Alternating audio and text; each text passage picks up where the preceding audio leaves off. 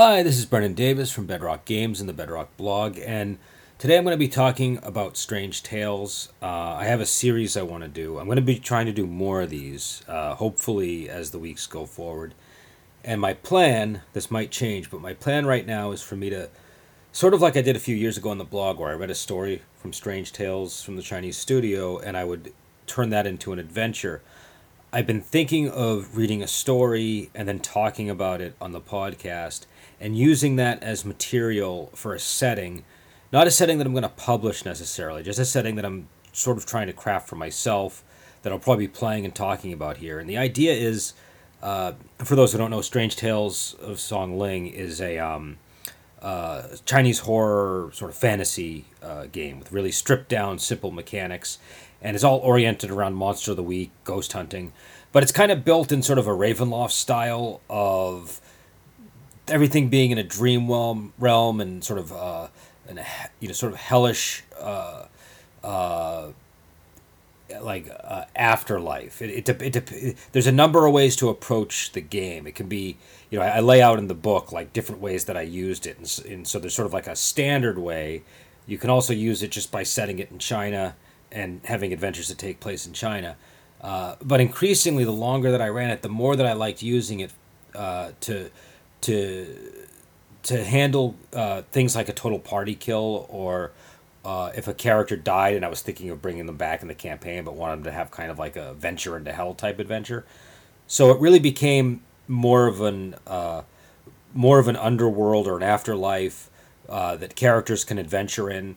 And I could use it for any system because basically one of the things about Strange Tales when we designed it was to make the character creation super, super fast. That was actually something we timed and something that I really wanted to. That was like one of my big goals: make character creation fast. And so, whether I'm running Wandering Heroes of Ogregate or playing another system entirely that's not even related to any of these games, I could take characters from that and then have a player make a sort of a version of them to venture into the afterlife using one of the four paths laid out in Strange Tales. It doesn't even really matter if they have the same abilities. This is just sort of how they would incarnate in that realm.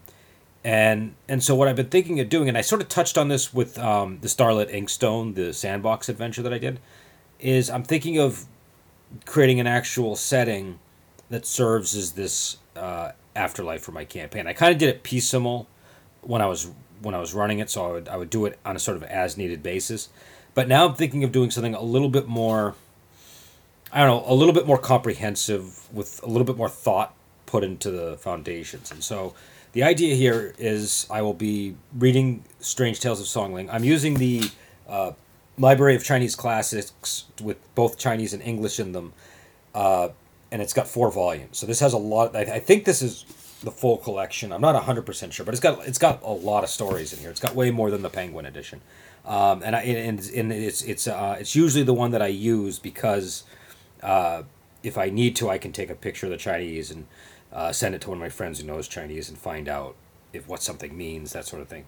So today I read the first story in the first volume, which I've read before, but it's honestly one that I never really used a lot for adventure concepts because it doesn't really lend itself to that. It's called Candidate for the Post of City God. Now, one thing I noticed was that, just this time around is, well, this is the first story in the book. And again, I'm not 100% sure if this is organized in the way that the book is organized in Chinese. But either way, I'm just going to, deal with it as it's been presented. And it kind of lays the groundwork for what to expect going forward, I think. The story is about a man who is some kind of I think again it's translators that always creates problems, so I'll just say what it says in the translation. It says that he's a local recipient of a government stipend for Bachelor of Letters, so he earned some kind of degree. I'm not sure which degree it was he was supposed to have earned, but he's like a scholar or a scholar official type, and he's sick in bed, and he's summoned to be present at an examination, and so he goes, and it turns out that he's actually appearing before the god of war and I think 2 other gods, and he's basically in the afterlife. He's supposed to be dying, and he passes the exam, and they tell him that he's eligible for a post. There's a vacancy to be filled, but they need another, basically another god magistrate in the afterlife. So, but he tells them that he has to care for, I think, his mother-in-law or his grandmother. I forget who it is, but somebody who's got about 9 years left to live, and they show leniency and give him the 9 years, and then he's supposed to come back when he dies, and he then he will assume the post. And so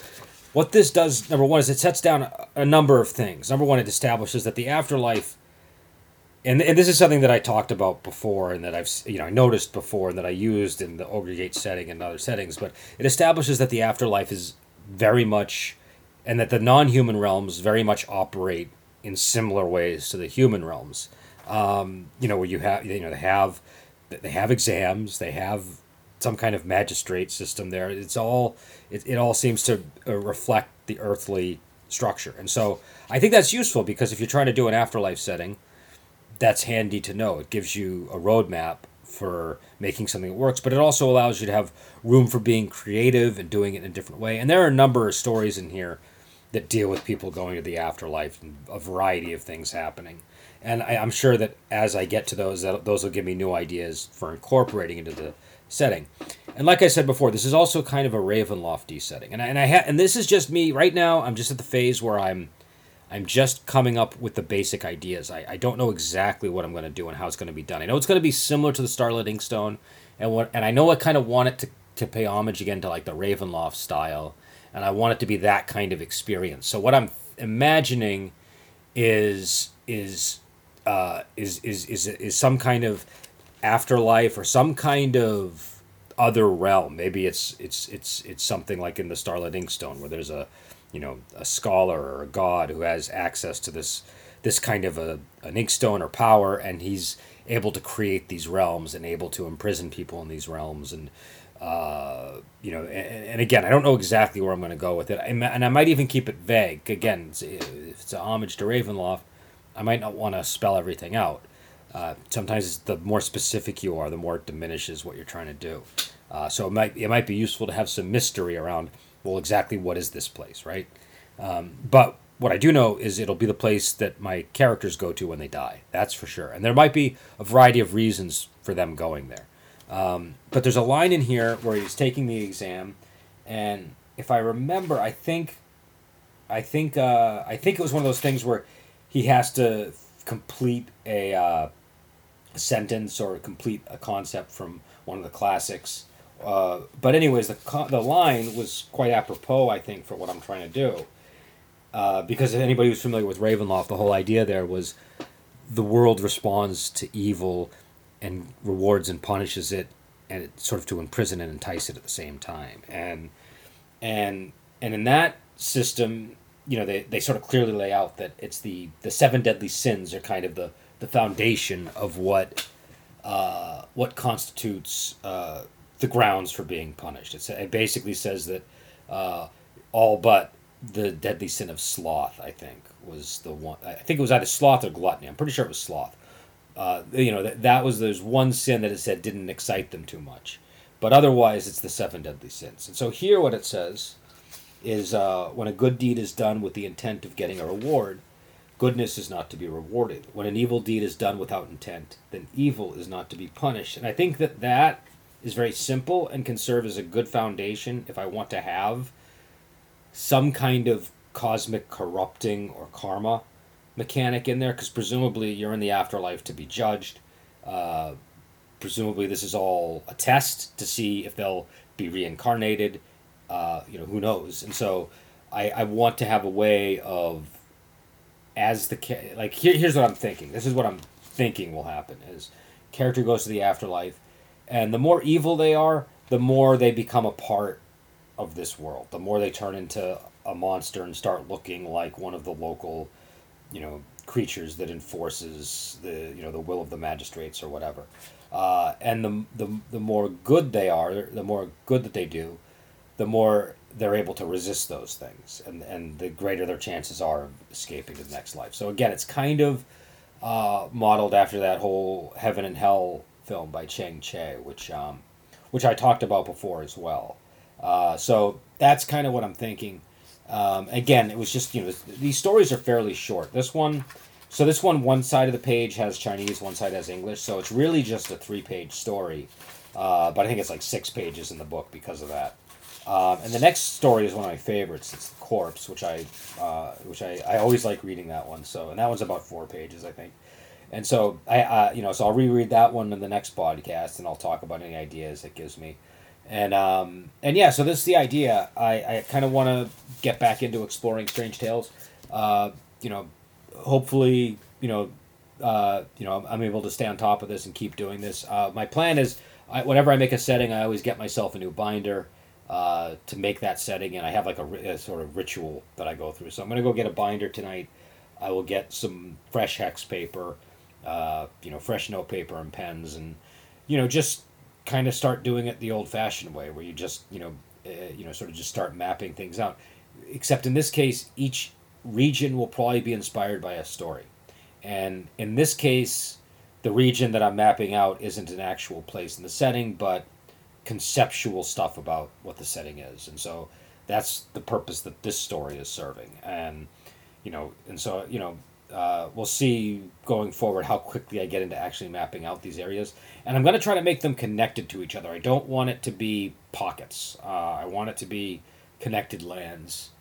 Maybe they'd have their own rules and their own magistrate. Like, what I'm thinking is each region will have a magistrate. It'll be like kind of like one of the hells. And but I don't know quite how I want to do it, because it could easily get too boring if it's too formal. And so the magistrate might be more of a figurative type thing. I still don't quite know how I'm going to do this. I don't know if I necessarily want them to be an actual magistrate, or I don't know. And a lot of these podcasts is going to be me thinking this out loud. And again, this is not for a setting that I'm going to publish. So I don't want people to get the wrong idea and expect this to come out. This is something that I'm going to be doing for myself. You might see it on the blog if I like what I'm producing. If it's really great, maybe I would publish it one day, but I don't want to put that on myself, because sometimes when you do that, you get too uptight about all the details, and I want to have fun doing this. I'm trying to do this so that I'm enjoying running Strange Tales, and I feel like if I did it with the intent of publishing it, I'd be way more uptight and concerned about the details, and it would be that enthusiasm wouldn't be as strong. So I want to keep the enthusiasm. And yeah, so again, that's what we'll be doing going forward here. Hopefully, I'll have time to run some play tests with this. I don't like making game material that doesn't get play tested in any way. So my plan, because again, I should mention that I've been running a lot of different games. I've been working on something with Righteous Blood, Ruthless Blades. I've been finishing up the Lady 87 thing. That's with the editor, by the way. So that is officially in the editing stage. I am no longer writing that. That is done. I may have to revise, but it's in the can. But the result is I'm sort of rapidly shifting back and forth between Ogregate and Righteous Blood, and now back to Strange Tales, and that can be disorienting. With the Righteous Blood, Ruthless Blades, luckily I have it set up so that I run one session and then Jeremy runs another. That gives me a good period of time to kind of relax and unwind and focus on other things. And so I just ran my adventure. We didn't finish it, so next time I'm going to continue running that one, but I'll be working largely off the stuff that I already made. So I don't necessarily need to do any more prep aside from refreshing my memory on what I had.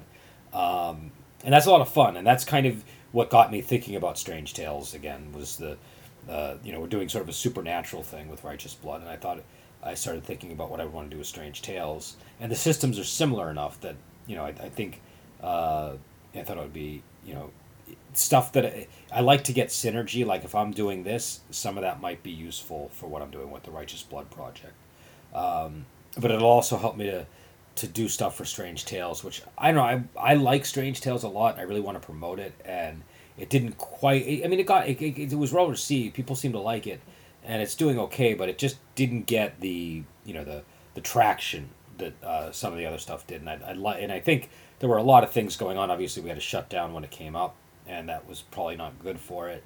But I'd like to give it its due and attention and help promote it, because it's the game that I'm probably most proud of. I think that the system is I really like the system for Strange Tales. For me, it's the perfect system.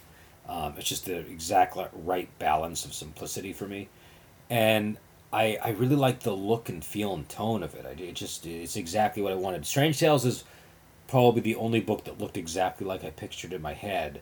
Uh, when I was making it, and that's really hard to do. That doesn't always happen. So, like I said, I mean, most of the books come out good. The art, and everybody who's involved does a great job. It's just that it's sometimes hard to explain to people what you want and what you're looking for, and to get it exactly that way. And this was one where I was able to express it clearly to everybody, and so everybody did exactly everything I was imagining in my head, and that's something I've had to learn over the years to do, and so maybe I'm just getting better at that. But I also feel like Strange Tales was so stark in my head that it was easier to do than with a lot of other projects. So ideally, what I'll be able to do though is I'll be able to get a small group together. I have a group that I was running Lady 87 with. I'm still running that campaign, but I might shift to Strange Tales with them, and that might be where I do my adventures. But we're gonna see. I don't know. I like to keep up on Ogre Gate. I like to because again, one of the things that happens when you have a publishing company, when you design games, is you often just end up running your own games all the time because that's what you got to do. And then when you have more than one game, you have to shift between them, and it's amazing how quickly you lose mastery of those systems. Going back to Ogre Gate, I was seeing things because I run it periodically, and I run it, and sometimes I think I've been playing it pretty consistently for the past 2 years, either as a GM or as a player, and before that it was constant, but but uh, but returning with a level of intensity this time around that was closer to when I first made it. I was just surprised by some things that I'd forgotten about, and also some of my opinions about what we should have done have changed. So, I just had different ideas about, oh, maybe we should have done it this way, and somebody would like mention a mechanic that was in there. I was like, I don't even know why we had that in there. Maybe we don't need that. Um, but uh, but it's very disorienting. It's very in a good way. In a good way, it kind of keeps you on your toes. Um, but it is something where the unfortunate downside of that is it's harder to go out and play other games that you want to play. Like I really want to run a Ravenloft campaign right now. I've been dying to do a 2E campaign, and I will at some point, but it's just been hard to squeeze that in because you can only run so many games. You can only play so many games, and especially in the GM side, you have to be excited about what you're doing, and you have to have the time to do it. And so I find that I'm right now what I'm hoping is that itch will be scratched by doing this with the Strange Tales of Songlight. And hopefully down the road I will be able to get a chance to do the Ravenloft thing. So yeah, so that's it. I don't know. There's not much else to say here. If you want to follow along, I recommend getting the Library of Chinese Classics, Strange Tales. Strange Tales from and I'll probably mispronounce this because I don't pronounce these words that well, but the Liao Zhai Studio. So Strange Tales is usually translated as Strange Tales from the Chinese Studio, but the Liao Zhai Studio, Volume 1. There are 4 volumes in this one. Let me see who publishes this. I don't know if the name of the press is Chinese Classics. Library of Chinese Classics. I have the Water Margin box set that they did as well. This one was published in 2007. I recommend this one and the Penguin Classics ones. I think between that and this, you get a good balance. This one seems like it's probably a little more accurate. I don't know. I could be wrong. I don't know Mandarin, so I have no idea. But the fact that it includes the Chinese script, I don't know. It just seems like it's more for people that are, that want the text to match more closely. The Penguin is good because it's really well done prose. I like the translation, just in terms of how well it's translated into English. I'm not saying for accuracy. I can't speak to that, but I like the prose of that translator, and I think that matters because something can be translated accurately and not be interesting or engaging. And the Penguin edition is very engaging. I find that one very easy to read. This one is engaging. It's not quite as engaging as the Penguin version. I find it's still engaging though, and it's definitely way more thorough. This one has way more stories in it than the Penguin one. The Penguin one has like 100, and I think this one has probably closer to 400 or something. Whatever the total is. And yeah, so again, I'll be going through one story each time. Sometimes I might go through two if I think there's good reason to pair them or even put three together, but normally it'll be one. And and yeah, we'll see if we can't come up with a world doing this. It should be interesting. Maybe it'll suck. Who knows? Maybe it'll be great. That's part of the excitement of these things. You kind of have to give yourself permission to do a good or a bad job, I think, and you hope it lands well, but you never know. And yeah, so again, I should have done this at the start, but if you are interested, Strange Tales of Songling is available in PDF on DriveThruRPG. It's also available in print on our website, bedrockgames.net. You can also go to the Studio 2 page. A lot of people seem to think that we don't have print editions of our games because they're not on the drive-through page. That's not the case. Drive-through is not something where if you don't have arrangements with other sellers and things like that and other printers, it's easy enough to put it up on drive-through. I have arrangements that work for me that don't make it a good idea for me to put it up on drive-through. So that's basically the bottom line there. Maybe one day we'll do that, but I right now I have no. It's two reasons. Number one, I like my arrangements with Studio 2. I really, if I have a very laid back approach as a publisher. Studio 2 is very laid back. It works. I don't ever feel uncomfortable working with them, and that's kind of how I like to operate. But also, I don't like the idea of putting all of my eggs in the basket of one platform. Just like I wouldn't want everything just up on Amazon and nowhere else. Do you know what I mean? So, so I don't want to be reliant on DriveThruRPG for everything. I like that, that Studio 2 is another avenue where people can find us because that allows us to be in bookstores, in hobby stores, things like that, and if I need to give something a boost, I can always talk to Studio 2 and see what I can do. It's just a better arrangement for me, and also we don't publish print books that often. I do print every couple of years. Most of our books are in print, except for stuff like The Sex of the Martial World and those things. So so you can get that stuff all online at Studio 2 Publishing, at our website. You can get the PDF at DriveThru. I definitely recommend it, and if you have it and you like it, definitely let people know, because this is a game that is that I'm really passionate about. I love this game. I'm really proud of it, and people I talk to that play it like it a lot usually. And again, we're a fairly small publisher, so we're pretty reliant on word of mouth. So, if you, again, I'm not saying, if you don't want to talk about it, don't talk about it. I don't want people to feel like they have to be super fans of the game. But if you've ever been like wanting to post about it and didn't, go ahead, post about it. It's helpful. I mean, thread posts help, reviews help a lot, blog posts help, YouTube videos help. Every little bit like that, like one YouTube video is huge. Even when a channel only has a small number of followers, it's a really big deal. Like, it really helps, especially because when people look up the game, it's one of the first things that they'll see. If they're the videos often pop right up, or if there's a blog post dedicated to it, it's something that's likely to come up. So it's really helpful for us. We always appreciate it. And again, you don't have to. I don't want people to feel like, oh, I got to go out and review the thing. I don't like putting that on fans. I don't like people feeling like they have to help us. I guess I just want to let people know that, like, you can. It's not, it's not it has an impact. So, like, if you're not doing it because you think, oh, it's not going to have an impact, then every single post, every single thread, every single Facebook post, YouTube video, every one of those helps get people interested in the game and let people become aware of the game, because there's a lot of people that don't know about Strange Tales. You'd be surprised, and also I think there's a lot of misinformation about what the game is about, and that might be my fault. I might not be good at communicating these things, but I feel like a lot of people don't understand what it actually is.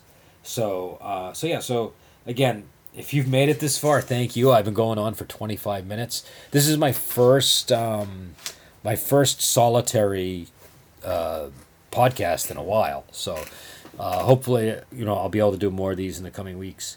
I miss doing these, so I want to force myself to. That's why I'm rambling too, because I just sort of get into a space where I keep talking, and yeah, so I'll let you go, and hopefully we'll be back with another episode on this, and I hope to have more where I'm just expanding a world and maybe sharing notes with you on the blog page, and we'll see what happens. All right, we'll talk to you later. Bye.